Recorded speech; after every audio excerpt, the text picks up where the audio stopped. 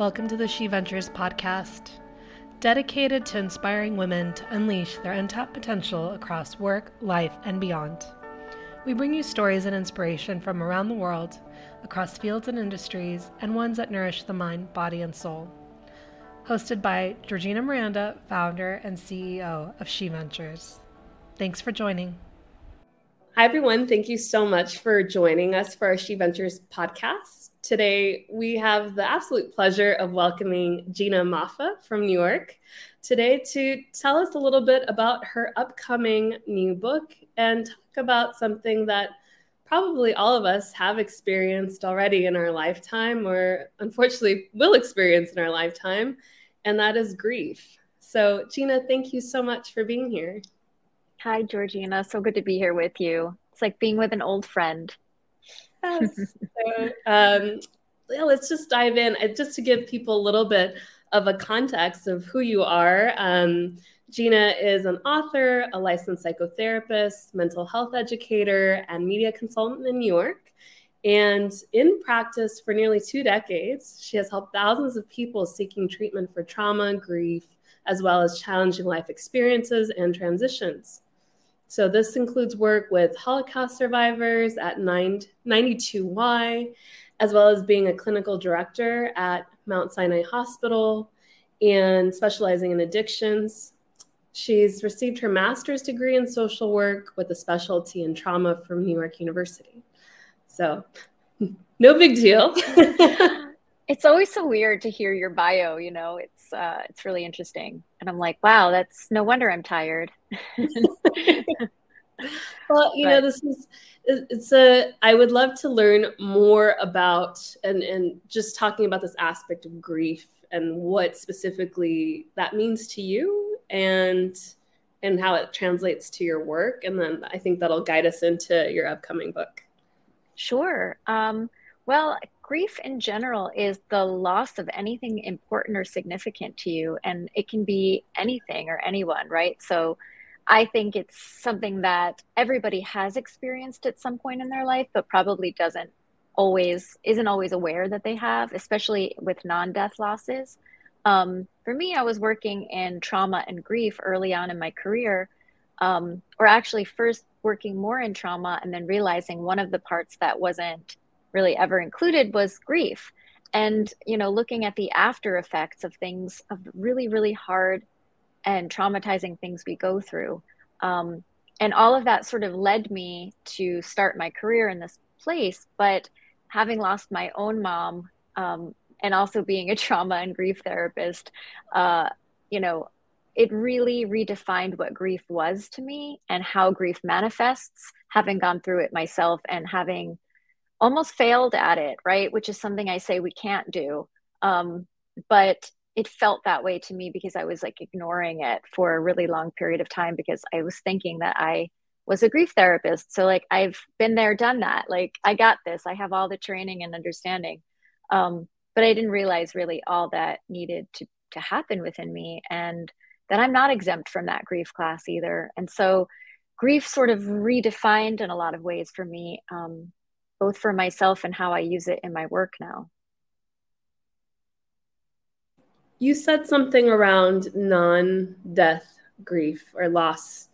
Let's talk a little bit about that, because I know that it's taken me till later in life to realize that, when a job came to an end, for example, that I didn't necessarily plan for, a layoff, a dream that I'd worked really hard for that didn't really pan out or has taken longer, that there's grief associated with these things. And I think that word can really be associated just purely with a death grief or a loss of some kind.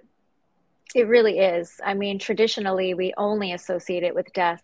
But I think more and more, especially after the pandemic, where we saw loss across the board in so many different ways. There were people coming to me after divorce, after breakups, after friendship loss, losing a job or a restaurant they just opened. People were coming to me even with the loss of affection and the loss of a sense of safety. And it's stuff that we don't really associate with the idea of grieving.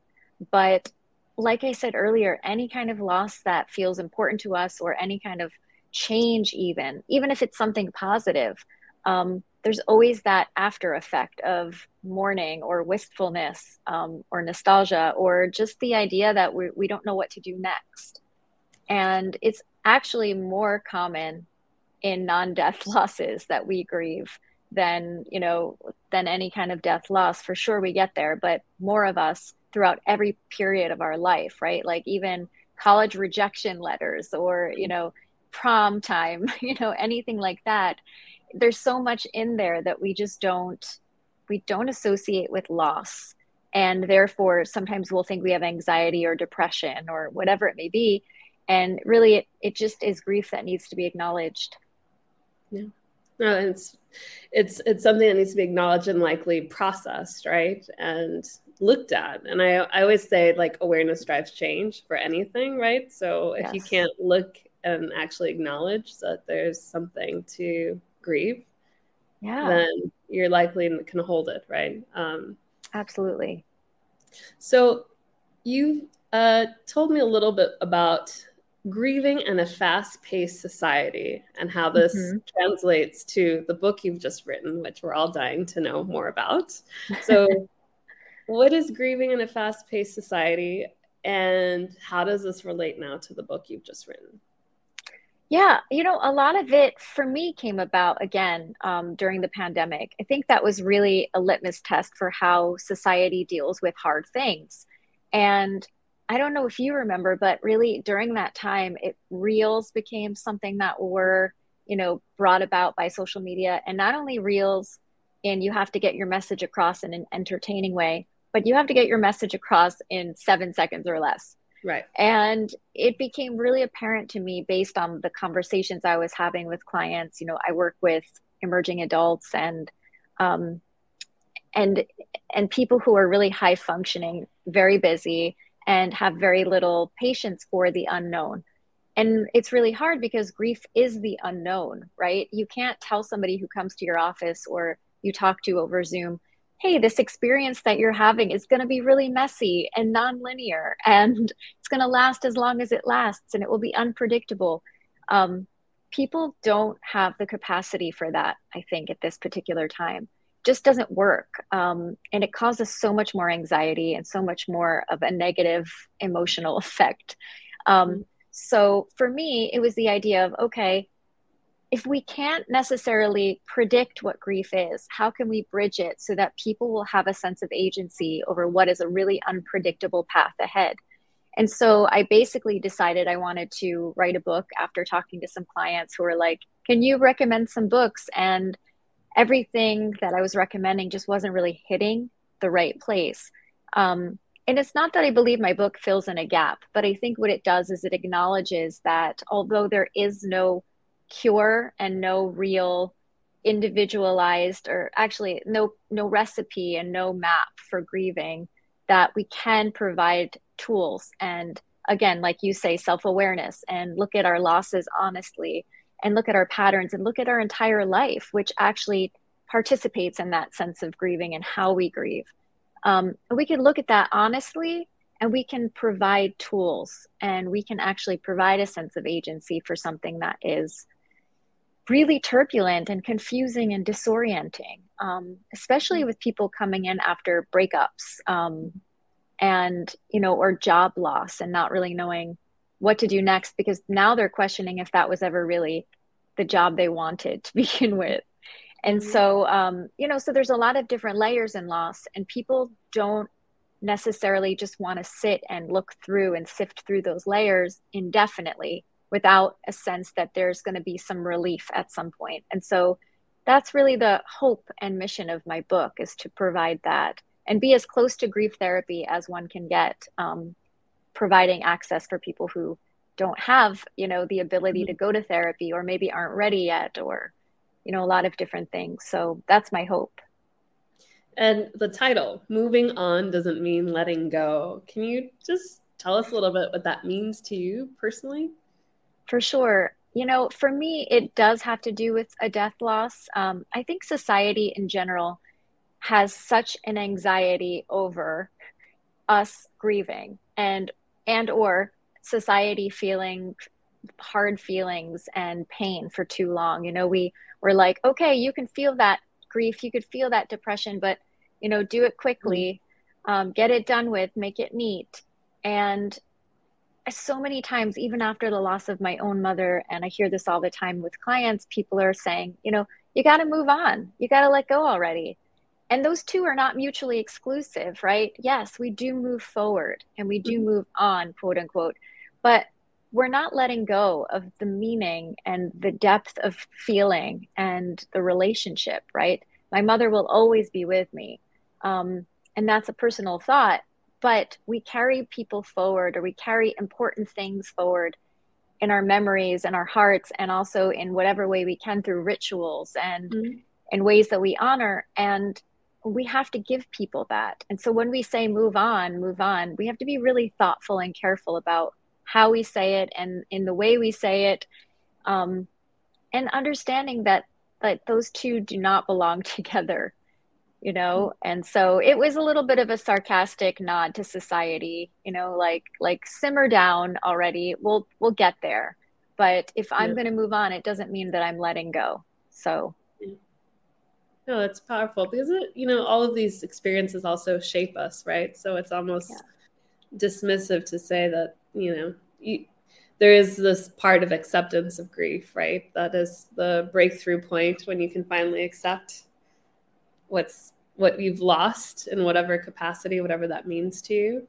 But yet it's honoring with the experience for what it was also. So yes, I think as a society, I also teach meditation, and a lot of people are like, I don't, that's really hard. I don't want to do that. I want to just sit there and be with my thoughts, and eventually the thoughts come and go, and you can, but it's like anything else, right? It's that willingness to have the awareness so that absolutely. You have some level of change in your life. Because if you're not facing it, then you're really not going to be able to let go.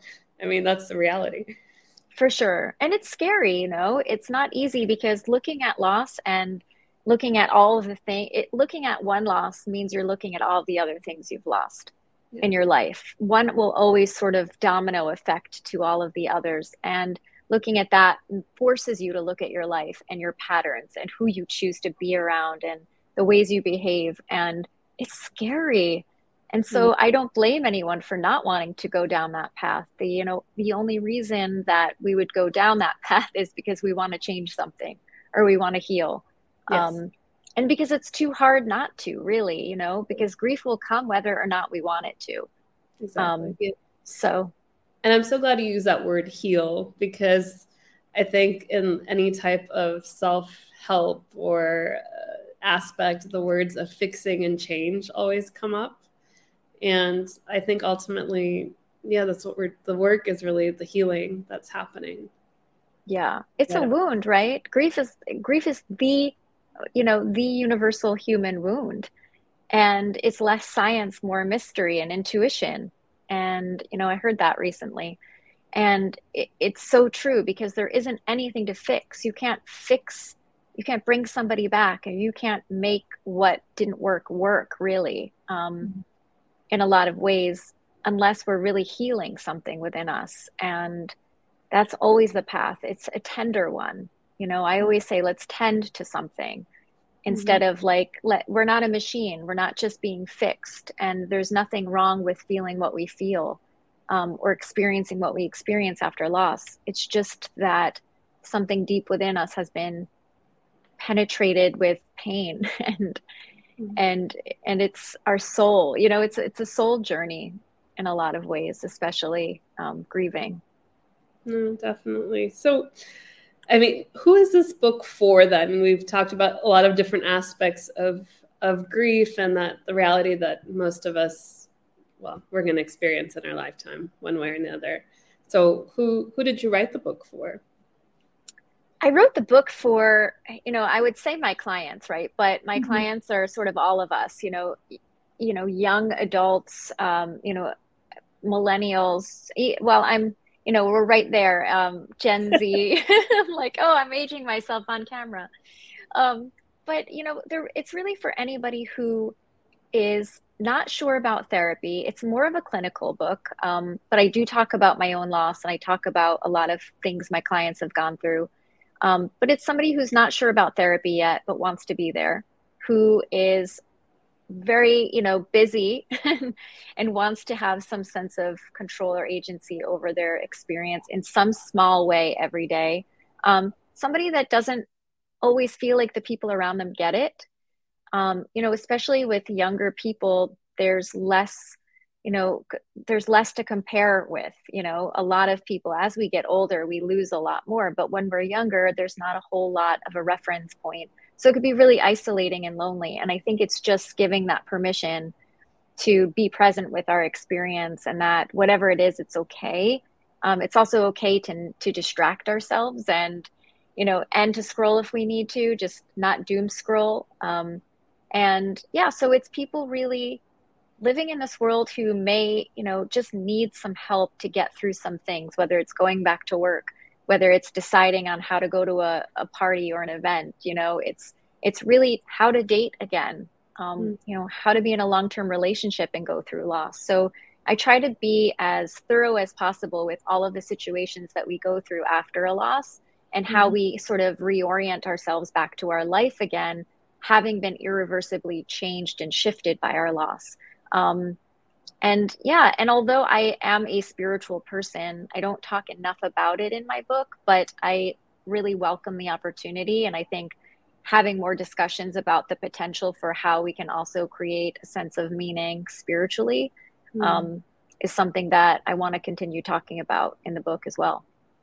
And that's so true, because a lot of how people process grief can have to do with their spiritual practices or spiritual beliefs. And that'll be very different from one person to the next. For sure. So, and it does impact, our whole belief system, whether, we fear death, don't fear death, all sorts of different things. So 100%. Yeah. And I always say, whatever wisdom is, whatever works, and it's really important to sort of if something spiritually works for you, go in that direction. If science and clinical stuff works for you, let's go in that direction. And so it's really about honoring what works for us before and after, because how we kind of cope with any hard thing in our lives is the way we're going to cope with grief too. So I'm still in that place of let's explore that together. Maybe it isn't faith, or maybe it isn't spirituality. Maybe it is something else.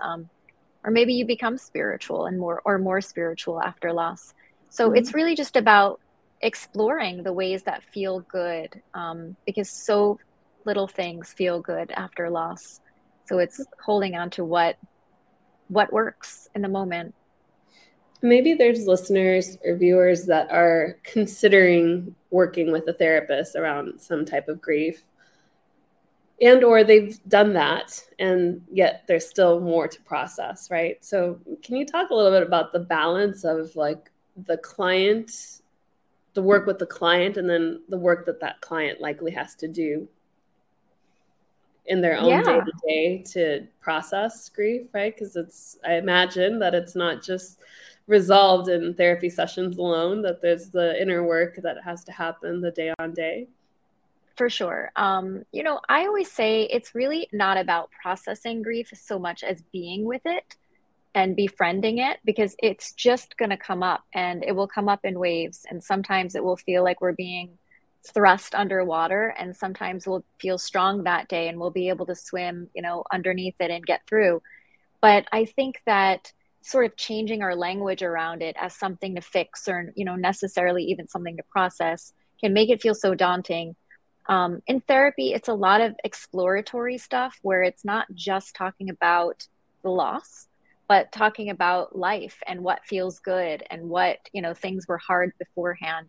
But I think, for anyone looking to work with a therapist, it's really about being held in a safe place so that we can look at everything. Some people come to me and they have had a really bad relationship with somebody they lost, and they want to work through that. And it's not necessarily about feeling the missing them in the day-to-day, but the nuance of living now with the idea that they'll never be able to fix it, or they'll never be able to have a better experience, and grieving the past, and that's a really hard thing to do. And so it's not necessarily a day-to-day processing as much as it is being in the moment, holding really sacred space for it, asking a lot of questions, with tenderness, and witnessing, the putting back together of ourself and our own heart as in a really empowered way.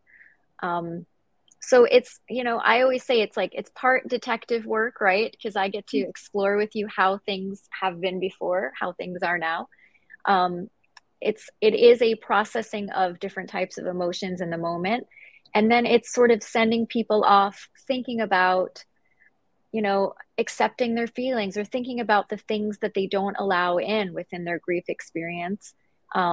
And thinking about the things they want to invite, the things they don't want anymore, how to create boundaries, how to know what their needs are, because we often say so much like, meet your own needs first and create your boundaries. But we forget sometimes when people are thrust into loss that it's, first of all, involuntary state that we're in, but also we don't really know what we need because our needs change from moment to moment. And this can be really in any hard situation that people go through.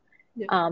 So it's sort of like teaching people to listen, check in enough to learn what their needs are, to learn what triggers them, down the road, even if it's a breakup, even if it's the loss of a job, seeing something that reminds you of that loss can really reawaken those, the trauma effects of a loss or those really hard feelings, and learning how to be with them and what to do in those moments.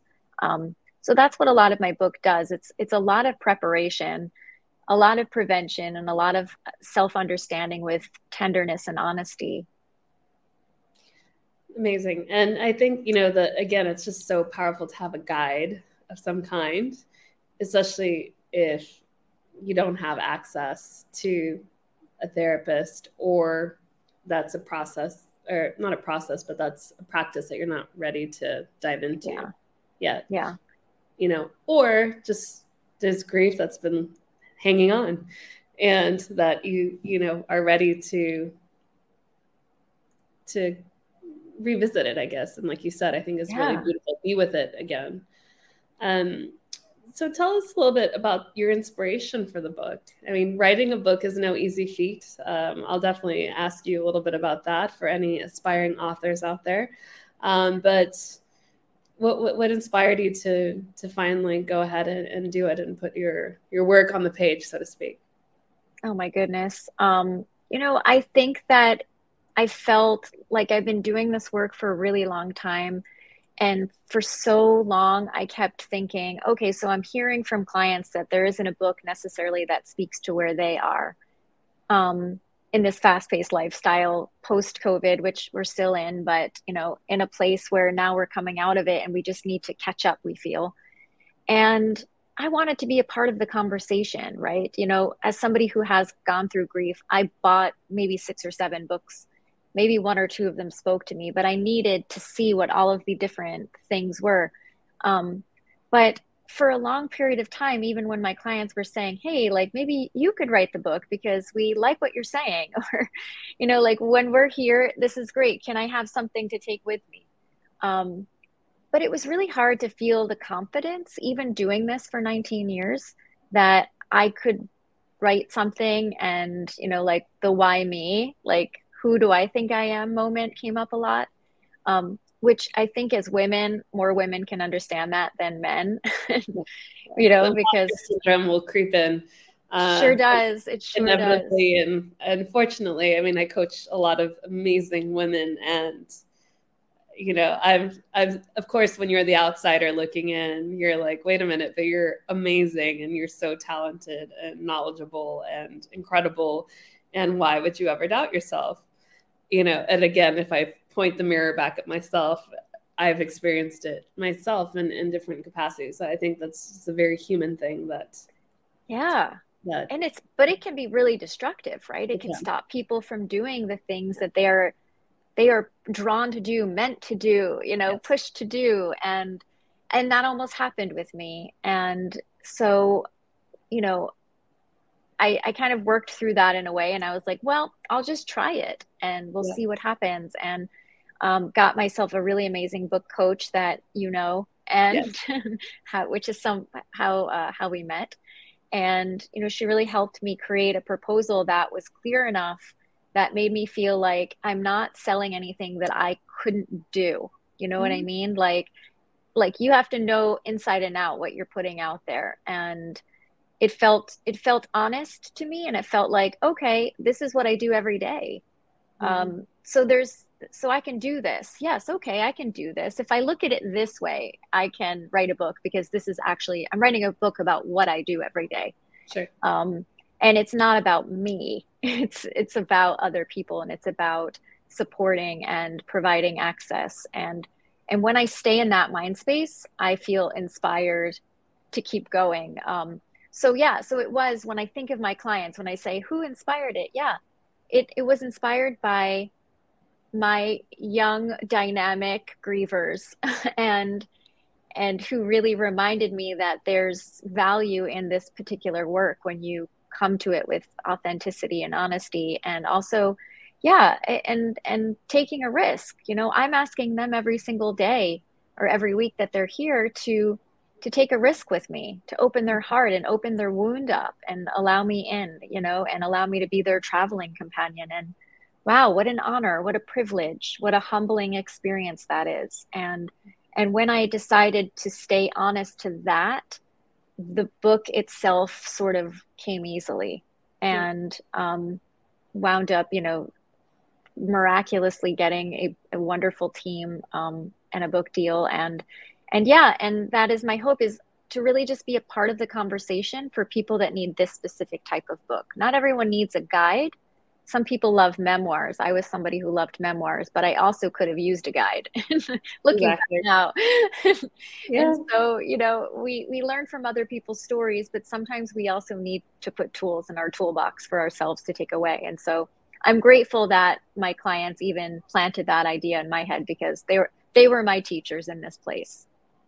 No, that's wonderful. And I think that that's really powerful shift. Sometimes we internalize the fear of this imposter syndrome so much, but if we can actually step back and look at, wait, what is the purpose? Like, what's the beautiful purpose behind what I want to do? And kind of detach yourself from the purpose and just, connect with that ability to serve that purpose. Then the other fear of, what if I mess it up? What if, why should I be doing it? All these things, I think, melts away a little bit. Like, it starts to peel off a bit when you can focus on the why, and less on the why you need to do it versus the and why you should do it versus the why am I doing this? If that's makes so sense. Yeah. I'm like, that's it. Exactly. That's so well said, because that is exactly it. And I think it's hard sometimes to do that, because we are sometimes very self-conscious human beings, and we're always sort of looking to see if we're on the right track. I know I do. And needing sometimes that outside validation, but the moment that I remembered that I could ask my mom to be in this with me, and when I started to say, like, okay, like, whatever the book's highest good is, that's what I want. However it can help the most people in this specific way, great, let that be it. Let us go in that direction. And once I really, just like you said, like, once I took myself out of it, it felt better. And because then you realize that you're doing something that has nothing to do with you, and you're just providing something through you. And that felt so much better to me. So it's headed out in the world soon, and I'm terrified. But but my hope is that, again, that its highest good is reached for the people who need it. And it may not be, it may not be this instant hot seller, because number one, people don't love to talk about grief, and number two, people don't know they're grieving a lot of the time. And number three, it's a book on grief. So we don't usually buy them unless we really need it. And so it's once you let go of kind of all of that stuff, and you just hope for people to find it who need to find it, it feels a lot better. And, the work is here, but the heart is here too. So most definitely. And I don't know, I think that when we're in pain or we're hurting, we're also guided to what we need. I think of a few books that, divine timing of when they appeared in my life, and how helpful they were. And like you said, gave me the tools to develop new practices for my life in that moment. So how can people find your book and find out more about it and pre-order it and all those oh good my things? goodness, that would be amazing. Well, you can find it on my website. It's ginamoffa.com.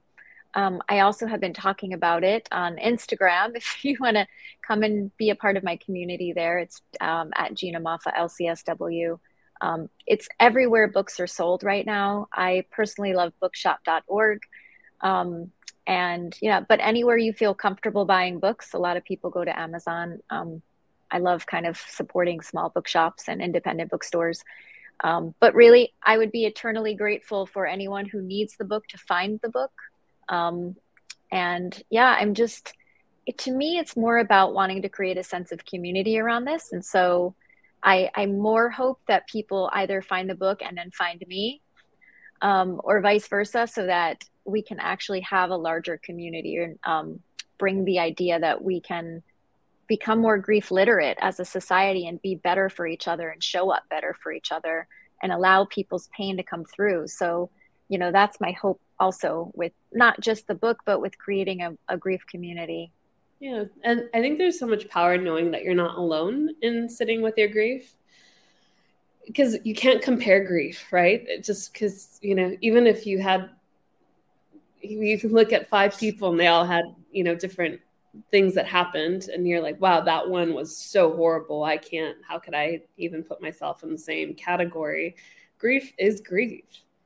Like, your experience is your experience. So I think there's a lot of beauty and power in community and being able to hold space and know that you're not in it alone. You're not alone.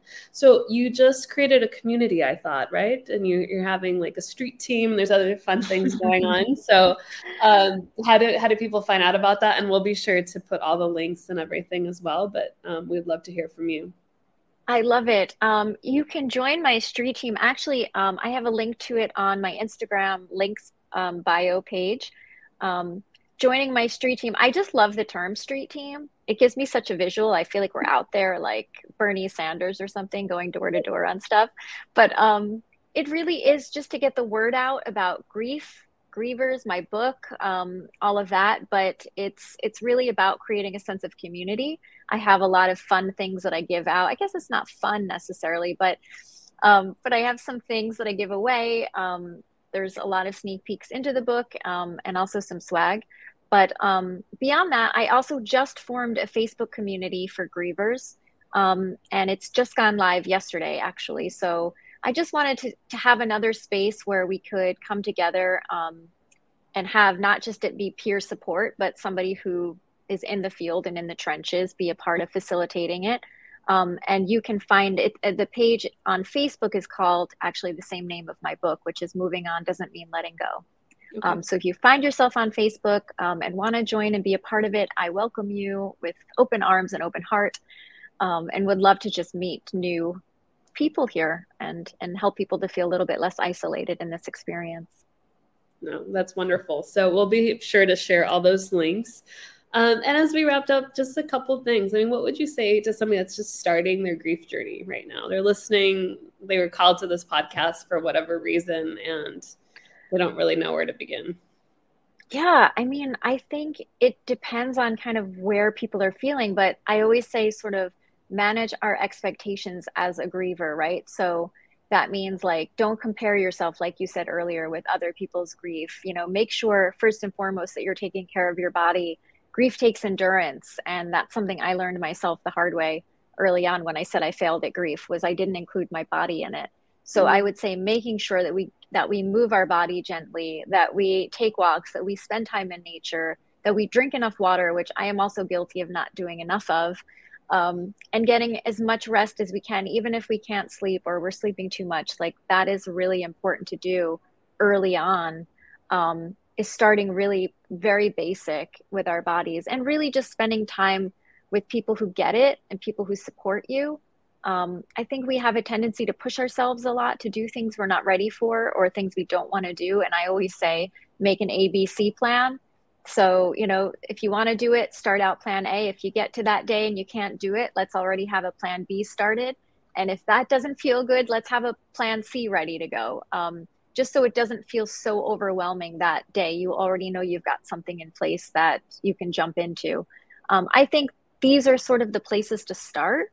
And obviously, if it feels overwhelming, reaching out to people, whether it's a support group, whether it's a religious figure, whether it's a coach, or whether it's someone like me as a therapist who specializes in grief and trauma, please don't be afraid to at least just reach out, and you don't have to go through this alone, and you shouldn't.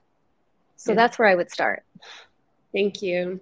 And for any aspiring authors out there, anything you would share? Hire a book coach. I'm going to say that one. Hire a book coach for sure. Hire a book coach. Also, it's not what it looks Michelle. like. I'll put Michelle's link in there too, because we've alluded to her a couple times in this. Absolutely. Michelle Fredson, RochelleFredson.com.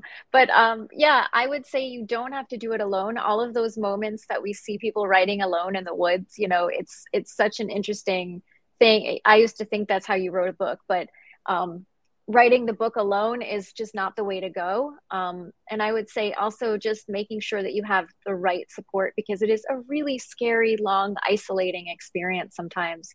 But just to stay at it, to remember why you're writing it, and to talk to as many people about it as you can, because the more we talk about it, the clearer we get about our ideas. And the more that energy gets out into the universe and it becomes, just a solid creation already. So I would say that take care of your body like you would as a griever, and know that you don't have to do it alone. But if you think you have a book in you, you do. Yeah. And to keep believing in that, and reach out to people like all of us who've written a book or have wanted to and are on that path, and just ask whatever questions you can. Everyone who's written a book loves to talk about it. Yeah. It's a marathon, not a sprint, for sure. Correct. So well, Gina, anyway. Thank you so much for being with us and for just your tenderness in the conversation. Thank you. We'll be sure to post all the links. Again, if anything in this podcast is calling and speaking to you, you can go on Gina's website, ginamoffa.com, and learn more about moving on doesn't mean letting go, and the community groups and all the other good things. So thank you so much. Thank you, Georgina. Thank you for your time, and thank you for the work you do. Thanks for inspiring so many. It's including myself. You're a gift. You are a gift to the world. So thank you. Thank you.